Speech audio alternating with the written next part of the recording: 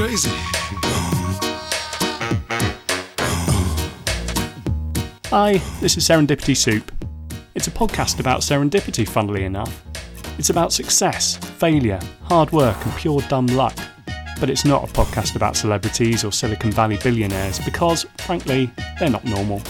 So this isn't about taking lessons from thinly disguised humblebrags. Instead, it's a community of ordinary people with something interesting to say about how their life has turned out. If that sounds like you, get in touch. You can email me using soupofserendipity, all one word, @gmail.com. There might be happy endings, or there might not, because life isn't a story. It's much more complicated and wonderful than that. So, wherever you are in the world, and wherever you are in your life, I hope you'll find something useful to take away from these conversations.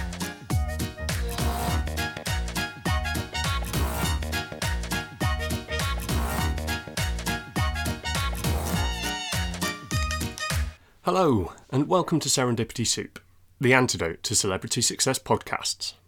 I'm Matt Georges, and in this episode I'm talking to Tom Saunders, a man who seems to have done every job possible before becoming a successful publisher of hobby magazines. I have to say, it was a real joy talking to Tom. He's got a magnificently positive outlook on life, and even better than that, it seems that his sunny disposition has helped his career at every step as well. You'll quickly start to spot a pattern in Tom's career story.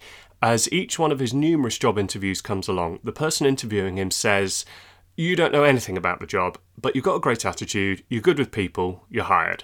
Now, I'm not suggesting we should all turn up for the interview for the next head of the Bank of England with a cheery smile and a promise to get our heads around the detail later.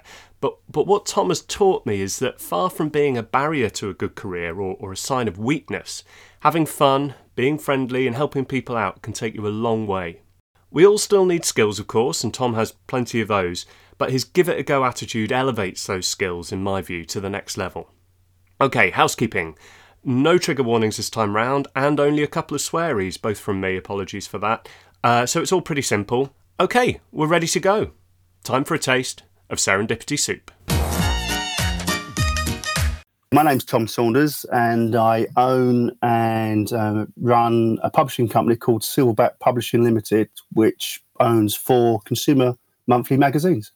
Where did you grow up then, Tom? Croydon. So I was born in Croydon, lived in Old Town for about probably the first 7-8 years of my life. Yeah. And then my grandparents lived around Elmer's End and Bromley Way. So yeah, then we moved to South Norwood for the rest of my life, and I went to school called Ashburton in Shirley. Dragged up, I think is the best way to say it. But no, I had a good childhood, if I'm honest. I look back at it and I think, yeah, it was all right. It was a pretty decent area when I was younger. I think Croydon's a bit rough nowadays, but it was a cool place. I had a good bunch of friends around me at home and at school, and yeah, good times. You went to school, and then what age did you leave? Where did you go? So I was quite good at school. I actually went to school. I never bunked off. But Ashburton really wasn't known for its academic abilities. I mean, I don't think any of my friends went to uni, and it was never encouraged at my school. It was always like you were going to go and do a manual job. You know, you were going to go and work in a trades of some sort. A friend of mine at school, her dad happened to run a welding firm, sort of West Norwood way, and he just one day said to me, "Oh, would you like to come and work for me? But train to become a welder." And I was like, "Okay, what else am I going to do?" You know, I did my exams and stuff, and did okay, but I didn't really study. I mean, all the school reports. My mum always makes me laugh. She goes, "You know, if only he tried harder, he could achieve a lot more." And I don't think I was lazy. I was just there was no one there to really inspire you to do anything. I didn't know what I wanted to do. I was hanging around with my mates, playing football. We would go to Croydon and do the usual stuff that young lads do, kick about, listen to music. Music was very big for me when I was younger. But other than that, there was no focus on a general trade. So the welding opportunity, trainee welder, just kind of made sense. It was a regular job, quite well paid. And that lasted for a couple of years. And unfortunately, the business sort of had to be wound up. So that was 85 to 87. And the last sort of 5 years of the 80s, the building industry was on its knees. It was very, very hard to get work. My granddad, my dad's side, my namesake, fun enough, another Thomas Saunders, he was a master plumber and he left all these tools. He passed away, sadly, a few years prior to me leaving school. And it kind of dawned on me that maybe I should take that up. You know, he'd done well. He had all these tools.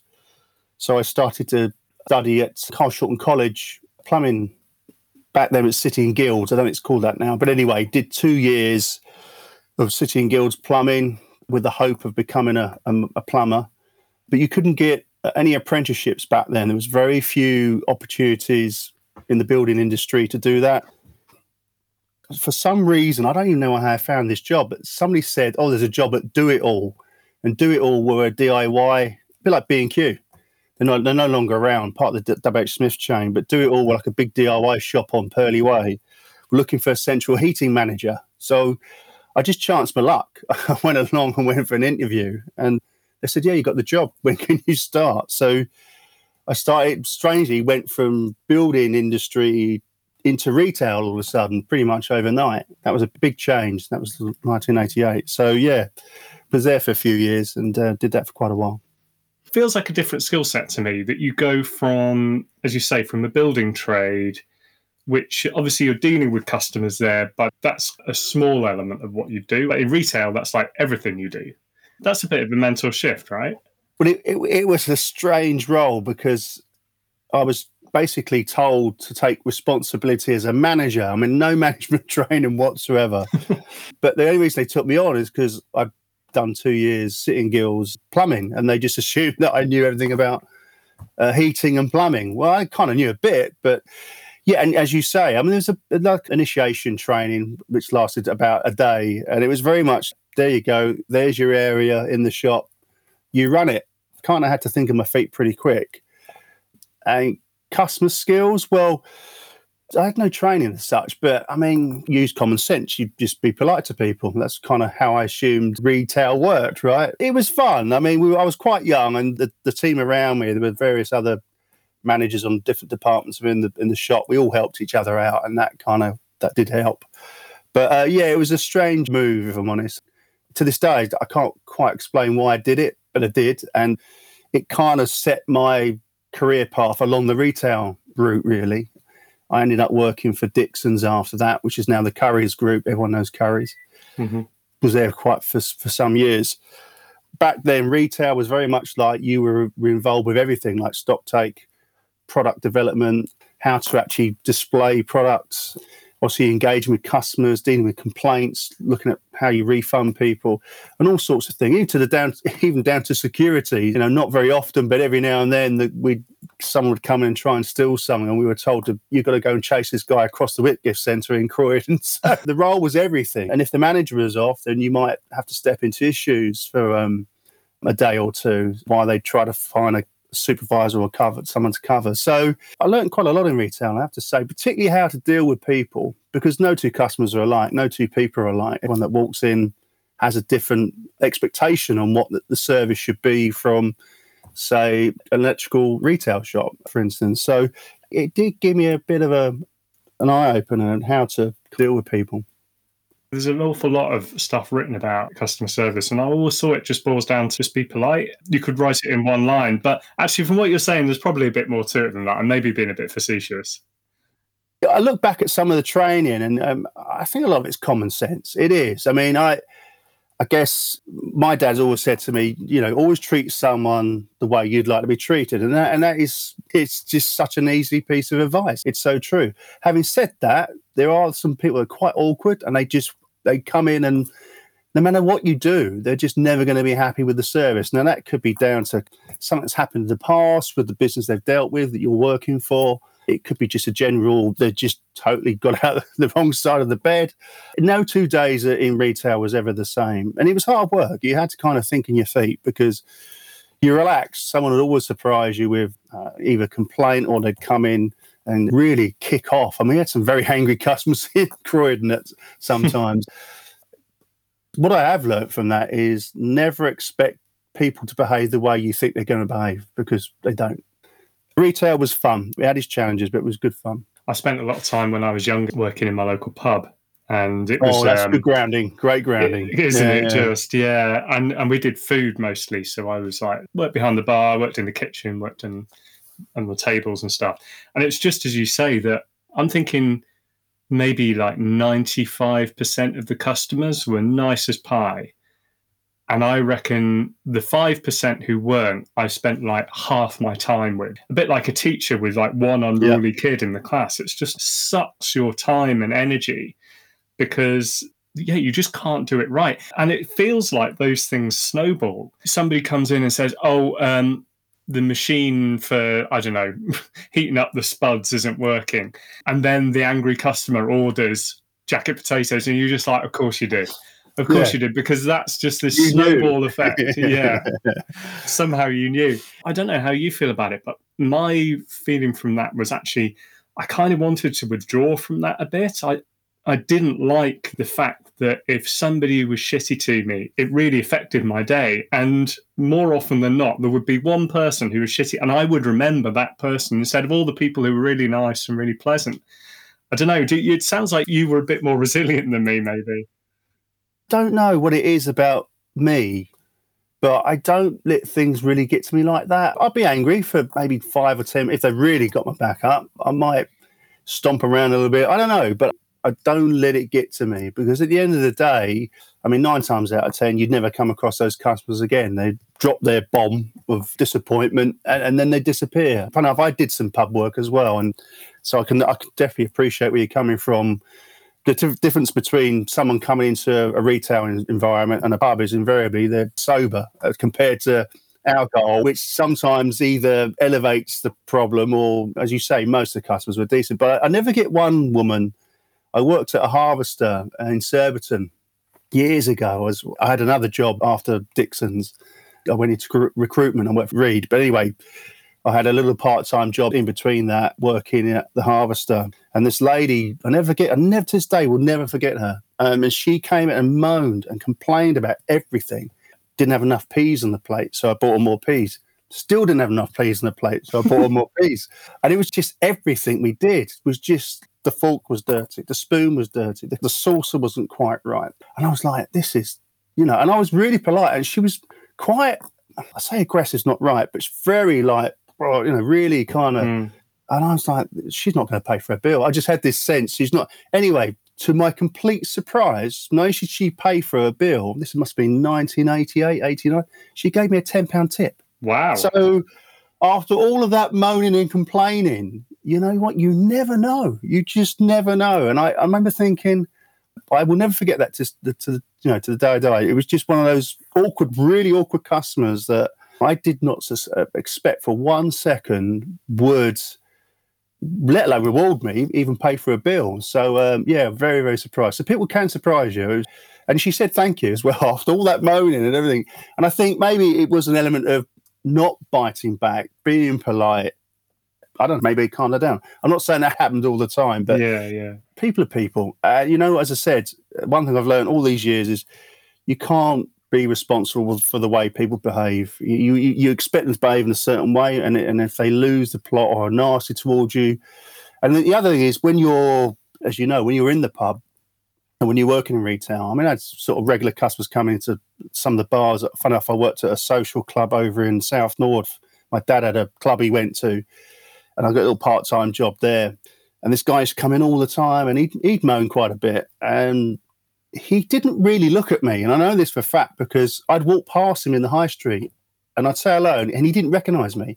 But he knew who I was behind the bar, but didn't recognise me this side of the bar. I think people just moan at something, but don't really recognise the person they're talking to.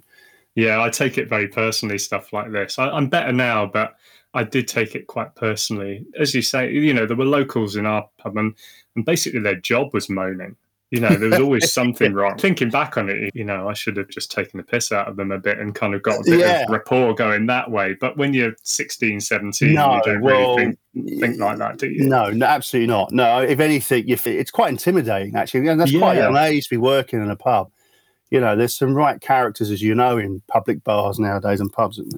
Strange enough, it's weird how I kind of think I'm one of them. As I got older and I go to the pub, I'm now one of the characters it's a young age, and it's quite hard to try and make your stamp of authority at 16 years of age in front of a load of 40, 50, 60-year-old blokes, women, whatever it is, that's not easy to do.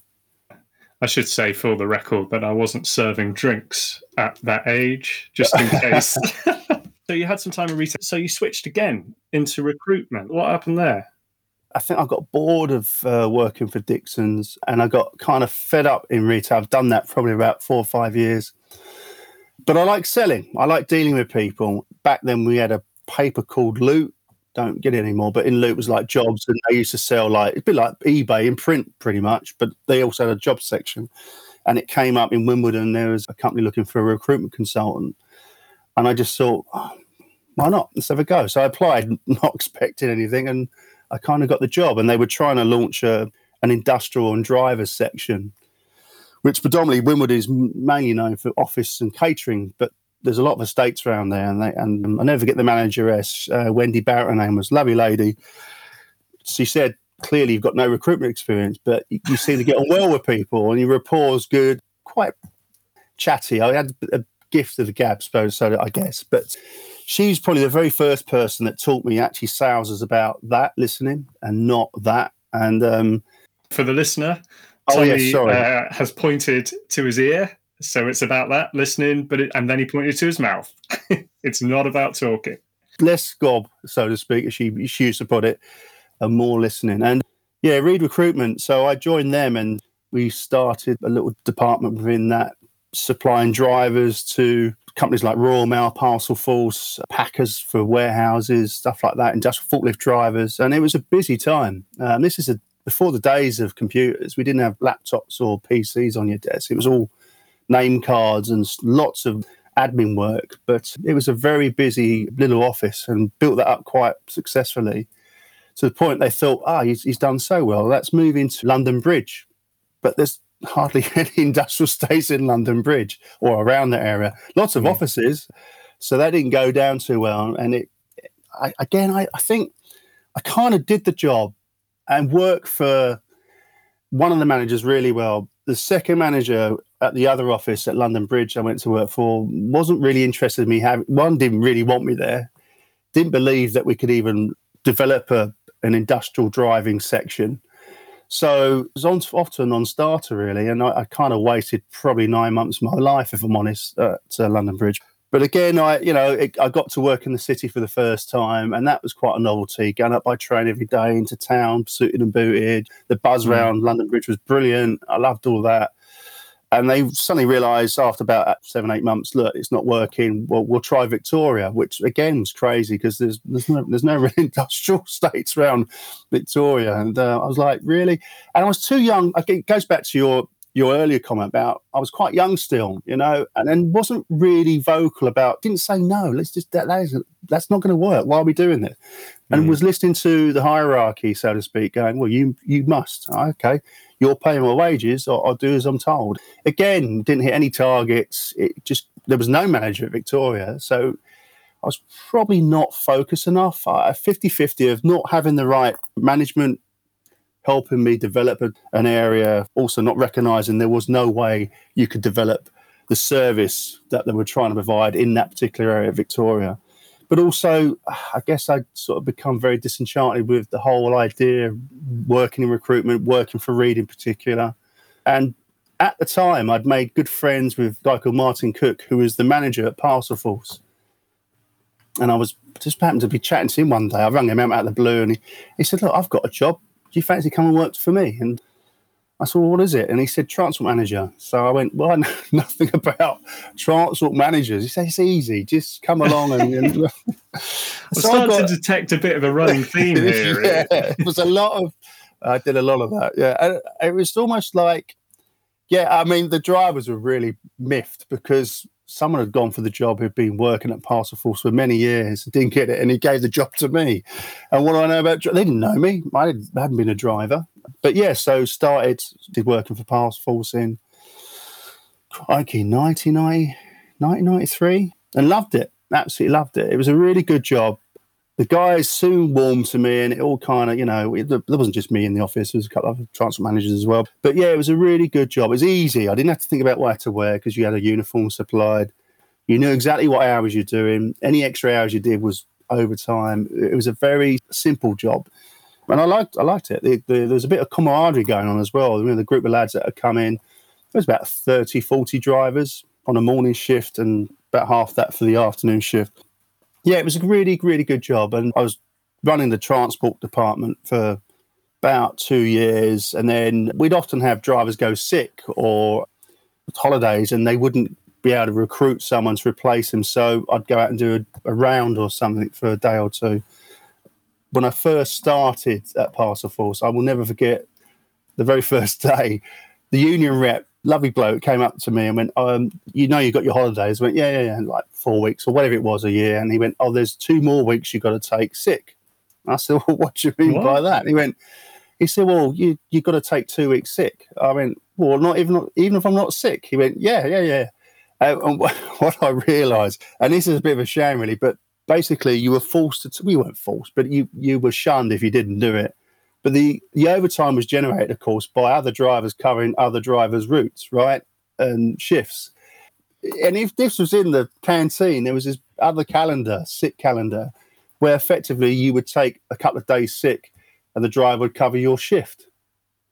You generate overtime. So that's how they generated more income for themselves. Everyone went sick even if they weren't sick. So you could go and do someone else's shift and generate. And back then, overtime was like double time or time and a half. So quite a bit of money. You could really top your money up. And every year, Parcelforce would be in the news, we're losing money. And I was like, wonder why they're losing money. It was a very strange time. But yeah, the union really had a big grip on the way the business was run back then. I look back and think, okay, it was good that it protected people's jobs and stuff. I get that. But at the same time, there was definitely a little bit of skullduggery going on in how to generate more income. And I was there for a good 7-8 years and I loved it, absolutely loved it. But the job got harder and harder. They started to bring in time and motion study people that sit beside you when you went out and drove. And, we started with very small routes, 35 drops per shift, which is not a lot, to be fair. You could do it in a couple of hours easily, particularly if you did like a place like Coulsdon. Most drivers would go out at 9 o'clock, be back by 11:30, and they've done their shift, and you're being paid for an 8-hour day. So again, no wonder the company was losing money. But by the time I'd left, the target for drops was like 120, 130 a day.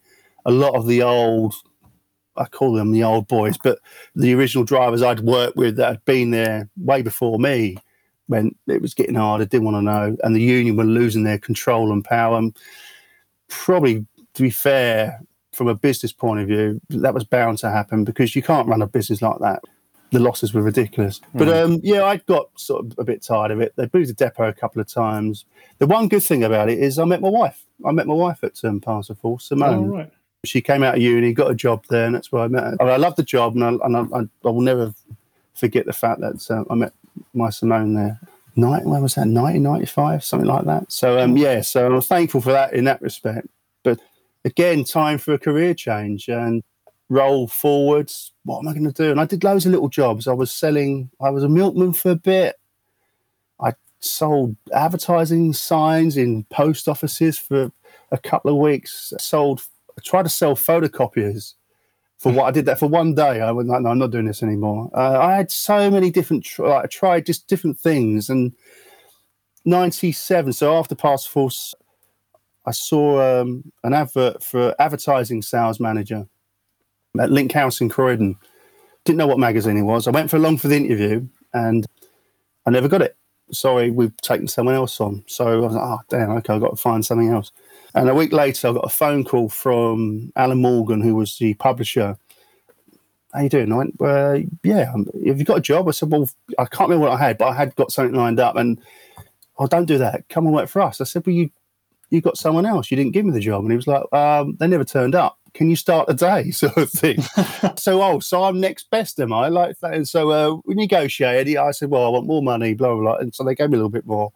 And that was my start in publishing, which I absolutely love. I still to this day get a massive buzz from it. It gave me the groundings, and I guess at long last, I found something I really enjoyed doing. We worked on a magazine called Car and Car Conversions at Link House, and we were on the top floor. There's lots of magazines within that company. There was Superbike. There was Hare and Hounds or Horse and Hounds or whatever. There was a Hi-Fi Weekly. There's loads of magazines there. But our top floor was known as, that's where all the degenerates go, the naughty boys are up there sort of thing. And we had like the racing motorsport publications up there. We had Race Car Engineering and Rally Sport magazine up there, and brilliant. And we're all on the same floor. I worked with some really nice guys, really nice people. Yeah, it's good fun. Yeah, sounds it. So the publishing thing, when was this? This was late 90s, have I got that right? 1997, I joined Link House and was there for 2 years, year and a half. Link House was they were big, to be fair to me, but they were, in the world of publishing, they were quite a small independent publishing company. And there was a bigger publishing company called IPC in London that I didn't realise when I joined, were in the process of acquiring Link House and all the titles. There was a lot of disgruntlement when it happened. I mean, I was sort of new, so it didn't really affect me, but a lot of people that have been working at Link House for many, many years saw this big corporate beast come in and kind of they changed things. They were running things for profit. That's how they run a business. I mean, Link House was being run for profit, don't get me wrong, but a lot of the titles at Link House are quite hobby magazine. They were hobby type titles, and IPC were like, all they're interested in was the numbers. I want to know what can we make from this. And it was weird. I never forget, we were on the top floor. The floor below, Superbike magazine was an IPC title, and they moved them to Link House from Kingsreach Tower, which is this beautiful build. I don't think it's still there, I'm not sure, but in London on the South Bank, beautiful tall building. It overlooks big skyline, etc. Brilliant place. And of course, the staff at Superbike were not happy coming into this big old building behind Alders in Croydon. I don't think they were happy about coming to Croydon, let alone into the building. But we didn't have things like air conditioning or computers back then. Nothing like that. And they moved into this sort of grey, big room. And I can kind of understand it looking back. They were very disgruntled about the idea of being there. So there was kind of big demands made from them. We want air conditioning, we want computers. But of course, that everyone else's nose out of joint in the building, because we're like, well, we haven't got that. Why have you got it? Yeah, a lot of really unhappy staff at Link House once IPC had taken over. To the point, I never forget, the director of IPC, she invited a select few of us up to air our grievances, and they put me forward as the guy to go and do it, because when I was at Parcelforce, everyone knew I'd actually become a union rep, and just assumed that I'd be able to, do some deal with the director of IPC, and they didn't care. If I'm honest, we sat in this big boardroom, massive table, as you can imagine. There was quite a few of us around the table from various departments at Link House, and they gave us about 2 minutes each to talk. It was like nothing. And then just turned and said, well, this is the bottom line. These are all the targets you've got to hit. Don't even understand why we went, if I'm honest, because they didn't listen to one thing we said. But the targets went up, and at the time I was selling advertising space on car conversions, which I loved. I loved the magazine. I loved all the shows we went to. We whisked off to the NEC at Autosport every year, and we'd meet all the big stars. Claim to fame, I had Jenson Button sit on my desk before he was famous. Why was he sat on your desk there, Tom? Well, yeah, it's an interesting one. The guys that worked on the magazine, Nick Hall was a good friend of mine. He was a writer. He kept banging on about this guy, Jenson Button. He's going to be the next big thing. And we're like, yeah, whatever, Nick. Whatever. He was his best mate. They knew each other for quite some time. And at the time, I think Jenson was racing in Formula 3000. It was like 2 leagues down or whatever it was from Formula 1. And he just happened to come round one day to pick Nick up, and he came into the office. And again, he was like, look, this is Jenson. And Jenson sat on the desk beside me, was chatting away to him. Nice bloke, nice young lad. No idea who he ended up to be, but he was a nice guy, I have to say. But going back to Link House, I decided enough was enough. It was getting silly. Targets went through the roof. You were trying to achieve advertising revenue that was just not achievable, even when things were going well. And it was clear to us they were going to cull a few titles. So I started looking around, and then thought I'd get a proper job. So I decided to go and work for Reed Elsevier, Quadrant House in Sutton. And they had a magazine called IBM Today, which is about servers. I know nothing about any of that, but I got the job. And it was interesting. We went from selling £500 page ads to 10 grand page ads to people like Hewlett Packard and, CompuServe, things like that. It was an incredibly different leap into what I call the proper professional corporate world. And meeting the buyers at Hewlett Packard was always an interesting day out because they want to be wined and dined. And, it was just silly, really. You weren't really selling. You were just taking people out for meals and posh, swanky restaurants. And they'd go, yeah, there you go. I'll sign off 10 grand for an advert in your magazine. It was just a very small readership of IT directors. And yet people would spend more in advertising to reach those readers. It was quite bizarre for me initially. Yeah, I did that for quite some time, and I don't know. For me, I loved the idea of being part of something that was created, like for Car Conversions on Rally Sport magazines, the 2 magazines I worked on. I remember being part of the whole creative part, development of it, and I made some really good friends with some of the advertisers who, to this day, are good mates. Actually, really good friends who I've talked to quite often, who listened to me. And I think it was the first time I got into a role or job that went, he knows what he's talking about. And I'll give you an example. There's a chap called Dave Elderfield who runs a business called Rally Design, and they supply motorsport components to the motorsport industry, and particularly the Ford market, like classic Fords and stuff. And my first couple of weeks at Car Conversions, he rang me up and said, my ad's not working. It's just like, I don't want to pull it. I'm like, bloody, I've just started and I've already lost a client. And I kind of said to him, well, looking at your ad, with respect, Car Conversions goes to people that are quite serious about doing their cars up. This is not Max Power. Now, Max Power was a competitive title, but was aimed at fast road cars, and you had dolly birds all over the magazine. There was they always say 80-90% of the readership were underage, but bought it for the ladies with their assets out, so to speak. And that wasn't Car Conversions. CCC, as it was known, was about tuning your car on your driveway, going to motorsport meets, upgrading your car to go and compete on track days or grassroots level motorsport. So it was a serious guy, a serious hands-on magazine. And I said to Dave, well, your advert's got all these dolly birds over it with respect to females that are on these adverts, and you can't see what you sell. And I said, you do all these parts, but you can't see it. You can't see them. And this is the way before the internet was really prevalent. And I'll change it. So he changed his ad overnight, and his sales went through the roof. And so he always sort of champions me from that day of speaking out. And he said, you're the first person that's ever told me I've done something wrong. And he's quite an authoritative figure, and he run his business the way he run his business. And not very few people could tell him what to do. But he said, the fact that you told me I was doing wrong, it's all suddenly dawned on me. And since then, we became good mates. He's the reason I ended up running and starting the e-bike business in Hampton Wick. Help me out. This is the e-bike business. What's going on now? I still stayed in publishing, and that particular guy, Dave Elderfield, owned this big warehouse down in Whitstable, Tankerton, and kept in touch with him on and off for years. I'd left Reed Elsevier. I took on a magazine called Kit Car Magazine, which was back to where I was with the motorsport title, so to speak. But Kit Car was more about building Caterham 7, stuff like that on your driveway. And we dealt with like 220 manufacturers. Anyway, kept in touch with David Elderfield at Rally Design because he supplied a lot of components, and he didn't realise we had a lot of components that you could use to help build a kit car. So anyway, one day he comes back from China, which he'd visit annually because he had loads of the parts for cars made out there and then shipped in containers. He came back, rang me up, come and see me. Okay, so I went down to see him, and he showed me this electric bicycle. What do you think? I said, yeah, it's brilliant. I said, but who are you going to sell it to? You're in the middle of nowhere. And he went, yeah, well, we'll put them online. Yeah, good point. And at the time, because I was working for the guy that owned Kit Car Magazine, I got the opportunity to buy Kit Car Magazine and start my own publishing business. This is 2012.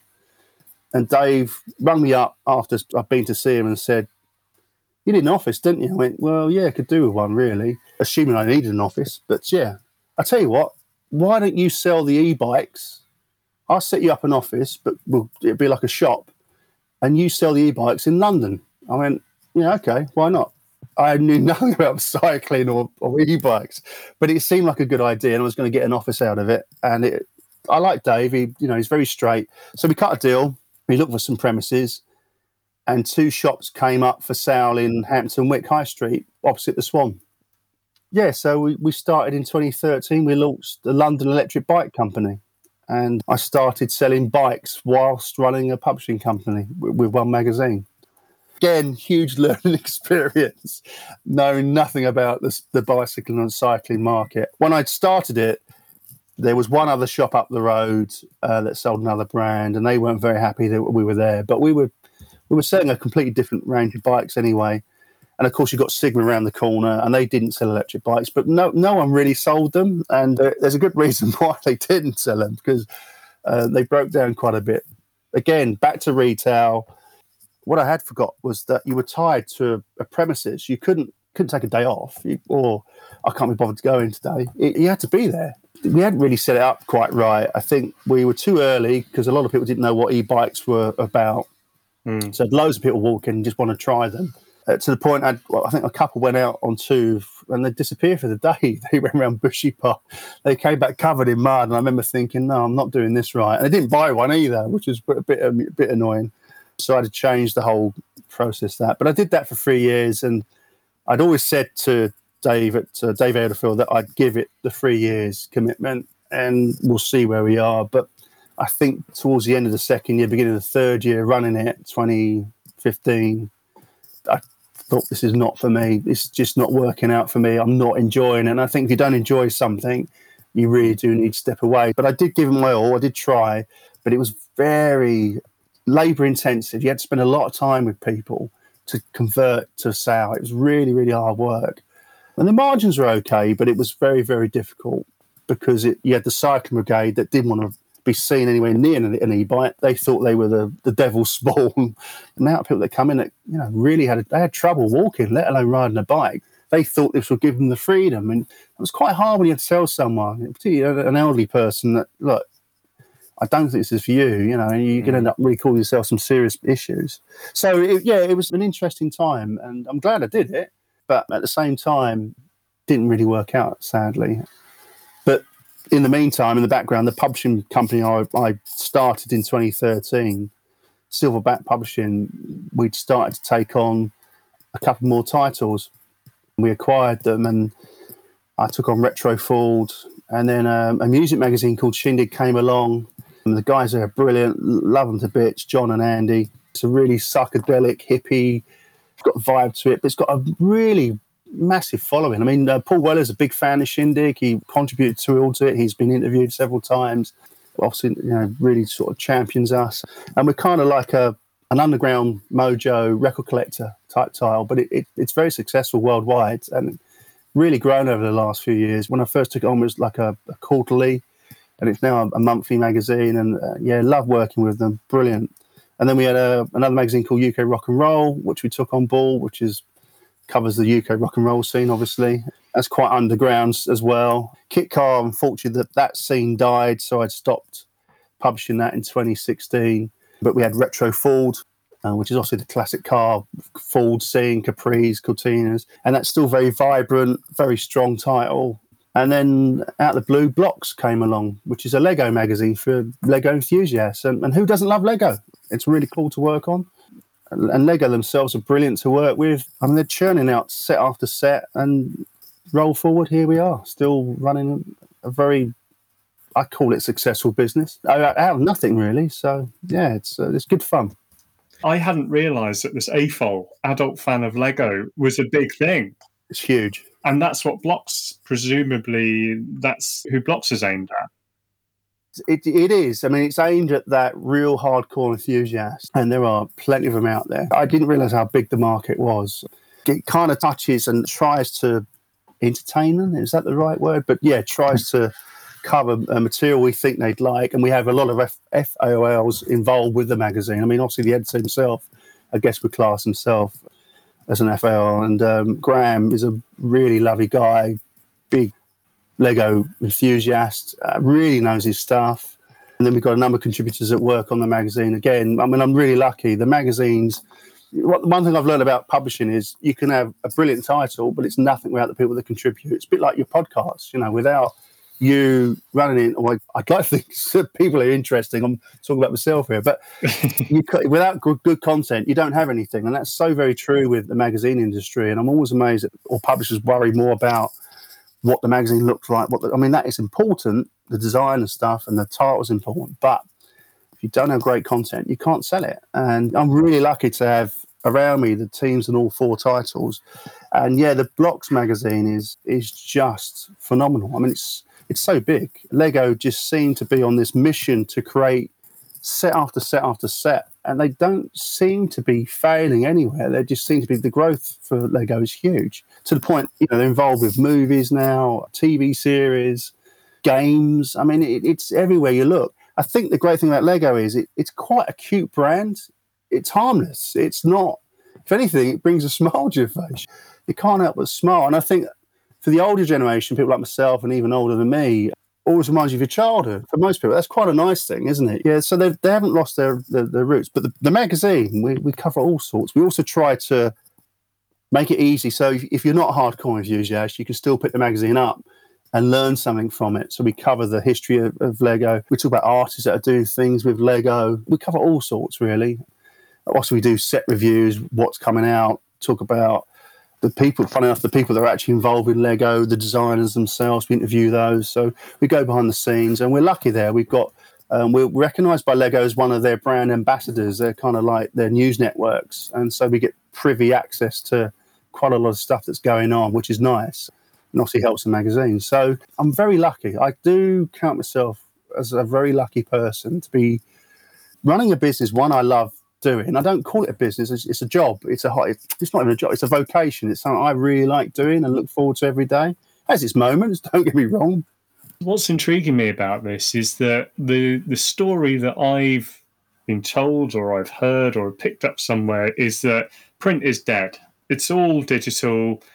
Newspaper readerships or physical newspaper readerships are falling like a stone. Yeah. People are trying to launch new magazines. They're just going...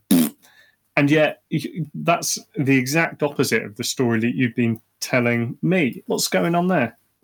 I don't think I've done anything clever, if I'm honest. So print has clearly had a massive knock from the internet. I mean, the internet exploded pretty much 20-odd years ago, roughly. And I remember working for the previous publishing companies I worked for, the amount of research that went into it, digital, we've got to find a way of getting our content online. And a lot of them just jumped on it, not realising what to do. And also, they stopped really investing in print. They almost went, print, it's a bad word. And even though that is their main income, it always surprised me.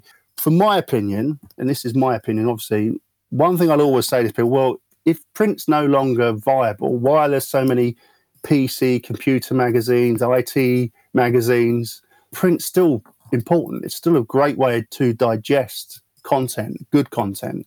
What I've seen happen, and particularly speaking to other publishers who've also had success, we've seen what you've got is snippets of information. Like most news it's kind of small, it's snippets. And that's what most papers are. They're kind of like the headline, big headlines, very brief description of what's going on, and you can digest that quite easily on a phone or an iPad or a computer. For most people, a phone, there's a lot going on that screen. You're getting a text from your mum, like I did this morning. Morning, mum. You'll have an email coming in, then there'll be a phone call. There's a reminder from eBay, your bid's about to end, So you're getting constantly bombarded on your phone screen or your iPad or whatever tablet you use. And to digest a really in-depth article, it's almost impossible. One, the screen's too small, but also you're constantly being distracted by other things. For most people, a computer screen, like I've got in front of me, and I guess you have as well, is a workplace. So it's not really a place to sit and read an article. And this is where print comes into play. A magazine is so much more tangible. You give it to someone or you pick it up, and you've got that one-on-one relationship straight away. The minute you sit down with it with a cup of tea or a cup of coffee, you've got this printed publication in front of you. And other than the doorbell going or your phone ringing you, but there's nothing that pops up in the magazine to distract you. It's like one-on-one. And I think what's happened is, I know from our readers, strange enough, particularly from Blocks, which is a bit of a younger generation of reader, who I would have thought we wouldn't capture anymore, because as you say, there are so many Lego sites out there. It's incredible, like enthusiast sites. What are we talking when you say younger generation? What sort of age? Like 12 years old to sort of mid-20s. I thought you were going to say 30s and 40s. No. Sort of 12-year-old to sort of like mid-20s, to 30. But okay, definitely that generation that have never not known the internet to be around. My son and daughter just have never not known the internet. It's always been there, and it's very it's really hard to get my head around that sometimes. So for them to be buying magazines, like Blocks, for instance, it's quite a positive thing for me, obviously as a publisher, but it's positive for the publishing industry. So good content in print still sells. Now, strange enough, we do actually have 3 digital platforms where the magazines are available to read: Pocket Mags, Exact Editions, and Readily, and they work quite well. We do get a great return from those, but they come nowhere near the print sales. And I think the other thing is we are a hobby consumer title publishing company, and I think when it comes to hobbies, people want to get away from work, they want to turn to their hobbies, they will focus on that. So I think print, in conjunction with digital online environments, has a place still. Print's still very important. The local restaurants still print their menus out. You can have a lot of stuff online, but it's not always the best way to absorb it. That's kind of what I'm trying to get to. And I think that's where print becomes still quite viable.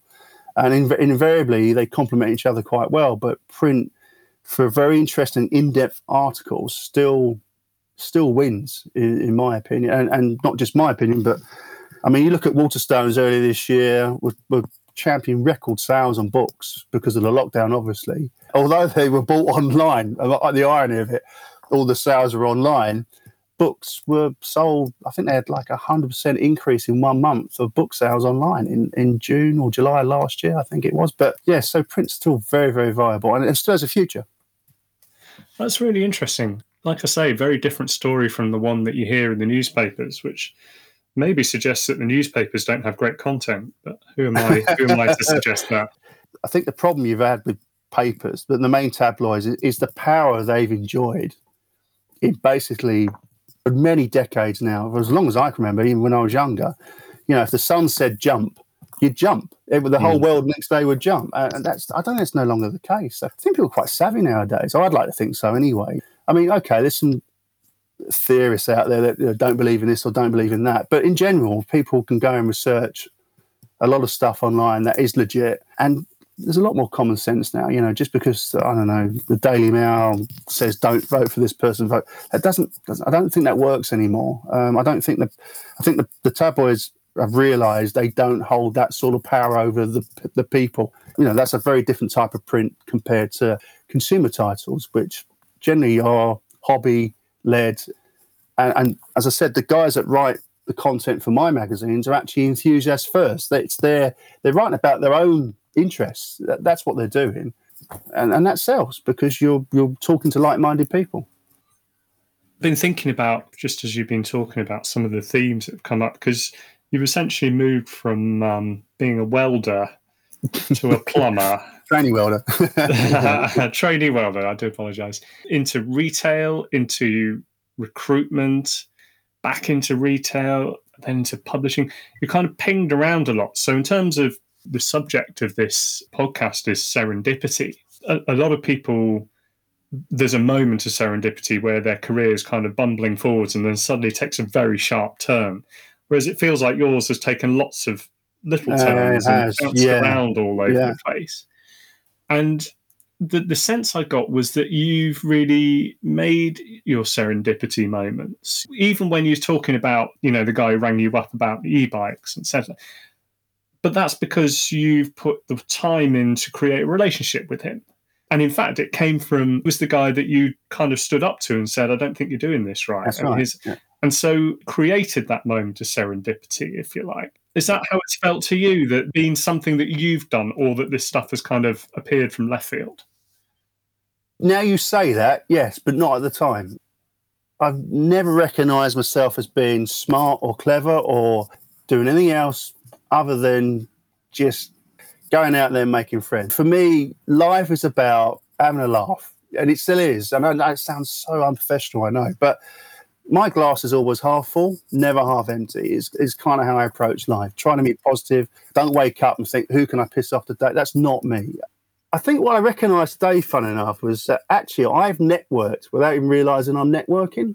I think a long, long time ago, there was a guy called Tony Tobias at Link House when I first started in publishing, who I absolutely, to this day, still admire. He's an energy beyond anyone I've ever met. He'd roll in when he wanted to. He worked on Motorsport Engineering magazine, and he was the advertising guy, and he'd come in at 6 p.m. to work. And I just admired his enthusiasm. He was a unique character. It dawned on me that people bought from Tony Tobias. They didn't buy because of the magazine. They didn't buy because of the publishing company. And funny enough, he now runs Autosport Engineering at the NEC, and they call it the Tony Tobias Show. This big hall, and everyone knows him. Everyone in motorsport knows Tony Tobias. There isn't one person that doesn't. If you don't, then you're not in motorsport. But he's such a really decent, nice guy. He's so down to earth, and he's, it's weird. He seems to muck about all the time. He's never serious. If he ever hears this, he'd probably kick me for saying this. But he's like a big kid. But he's charming, and he listens to people, and he tries to go out his way to help people. And I never get him saying to me, never burn any bridges. Don't ever, whatever you do in life, just make friends with people. Just stay, don't try and sell to people. Just be listen to them. And if you've got something to offer, then offer it. But don't force people to do things they don't want to do, because they won't come back or they won't remember you. And I don't think I did that on purpose, but I think you're right. I love that comment you just made, is that I've made these pivotal decisions in my life. Actually, I didn't realise I made them, if that makes sense. I never knew. Me staying up to Dave all those years ago, it just, to me at the time, seemed wrong. It's like, this is why it's not working. It's almost like common sense. And roll forward, and fun enough, I was on the phone to him the other day, and he's helped me. My daughter's off to Southampton, and he was trying to help with stuff because his daughter and son had gone there, advising me, and it's just stuff like that, and I don't see him as someone that I work for or work with, or he's a client. He's just a guy I can speak to who's very successful. And I think as you get older in life, you start to say no a lot more to stuff. You can kind of afford to do that. But also you start to gravitate around people that you want to be around with. I think people enrich people without even realising they're enriching people. And it's not like you're trying to take something away from them. I'm saying I'm quite quaint now, and I know. But it's so true. I genuinely believe that you can have a better life if you get the right people around you. Yeah, maybe as you say, that is the moment I've just started to realise I've actually done a lot of networking without even realising I'm networking. So I don't think there's any rule book that says you can't have fun and still do your job. I agree with that. I think it's weird. I think in the UK, I can't speak for many other countries. I've got family in the US, and the US, although we always think of them as being really like hard workers, long hours, and there is still a case of that. You've got to be a career animal. They seem to have a lot more fun than we do in the corporate environment. My sister-in-law works over there, and she works hard. She's done really, really, really well for herself. I still sense that they get a lot more autonomy. They're a lot more casual. And what I do love about the Americans, I don't know if you've ever dealt with them, but they're open to any idea. I mean, they're really happy to listen to you. Here, we just seem like no one wants to. I mean, it's changing, but here we're kind of like Victorian in our approach when it comes to running a business. My son's going to school this morning, and he's in the last year of his junior school, and they have to wear ties and shirts now. And they do make me laugh because he looks like a little mini businessman. But I'm thinking, why does he need to? Like last year, he's wearing a polo shirt, which is far more comfortable, and now he's got to put this damn tie on. It's like, I don't know. I don't get that anymore. I don't think you need to be dressed in a certain way. You don't have to just do your hours at work to be productive anymore.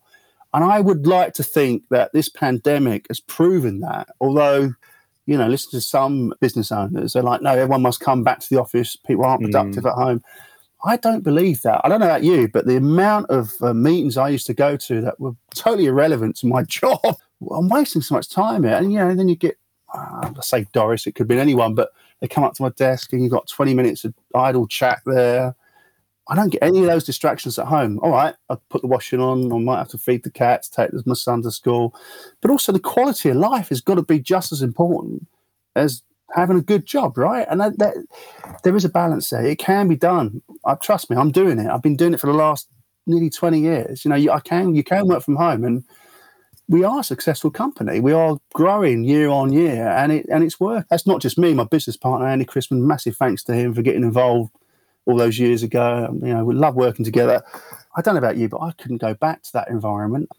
I'm not good at taking orders anyway. But also, I don't think it's necessary. If I could give anyone, and I always say this, when someone talks about work, what do you reckon? I always say to everyone, try and work for yourself. Just have a go. Find something you really love doing and have a go at it. Be brave. Don't be scared. What's the worst that can happen? It doesn't succeed. So what? At least you can turn around and say, you know what?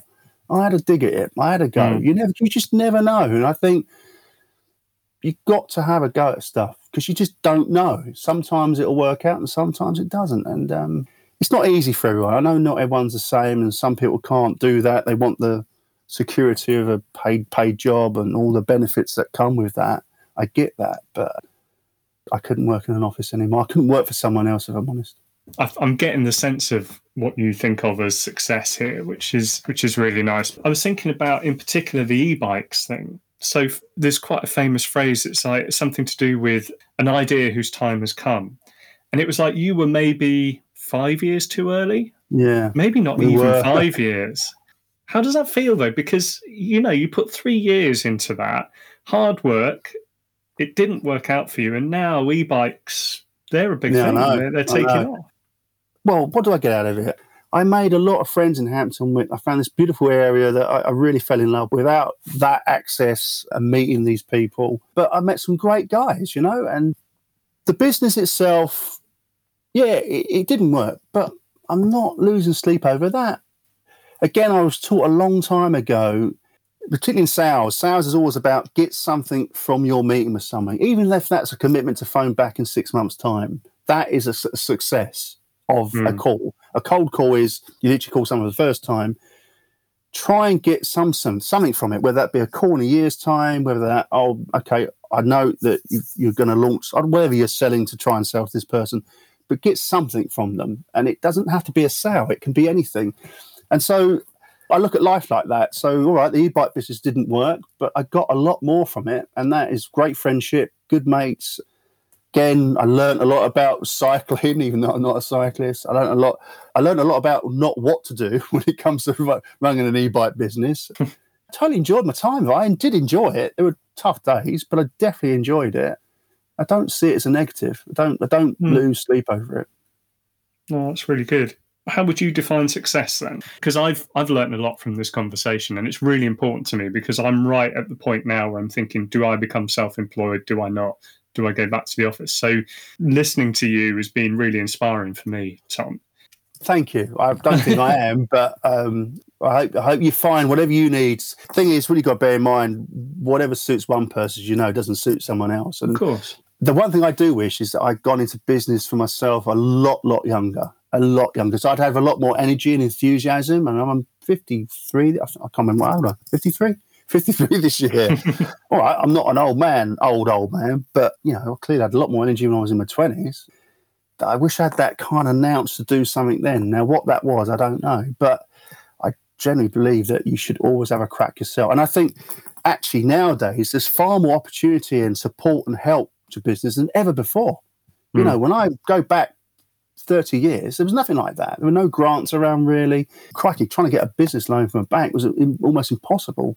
A lot of it was hand-me-downs. People that used to work for themselves tended to be working for their dad or, someone in the family that meant, oh, we've already done this, here you go. Launching a new business is almost unheard of. So to do it now, I think you're in a real prime time to be doing it, particularly from a support point of view. What do you think success is?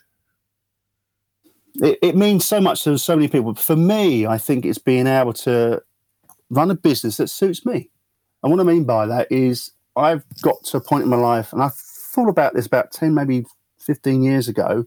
I want to do something, one, that I enjoy, two, that covers my bills and pays the mortgage, etc. But also gives me full autonomy to do what I want. So if I'm going to go gym on a Tuesday or Thursday at 1 o'clock in the afternoon or bob along to see my mate Wayne in the coffee shop, I can do that whenever I want. Now, that doesn't happen all the time. There are times when I need to be here to do stuff. But in general, I think that's success. I don't think for some people that might be a Ferrari or owning a yacht, but I don't need them. I don't know what I'd do with one anyway. But money's important, but it's not the be-all and end-all. And I think what I've realised is I've been around to see my children grow up, which is lovely. I'm here for them if they come home from school, if they want to run into the shops or, I don't know, my son wants to go to the park, we can do that. I think that's success. I think, and silly little things as well.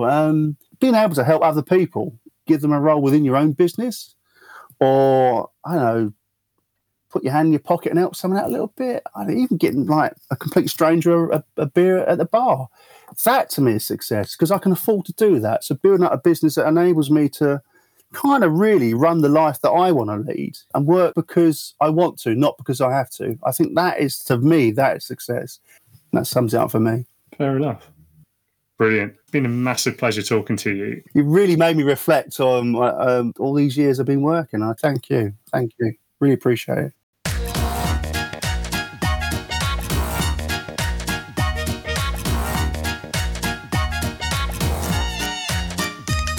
Well, there you have it. Huge thanks to my guest Tom Saunders for taking the time to talk to me. Thanks also to Julian Holmes for his awesome cover artwork, to Anna Gunn, as ever, for her amazing editing support, to Acast for hosting, and of course to you for listening. Remember, if you think you can add some flavour to Serendipity Soup, get in touch. You can email me at soupofserendipity, or one word, @gmail.com, find me on LinkedIn, or look me up on Twitter using the handle @soupserendipity. Thanks again for listening, and see you soon for another serving.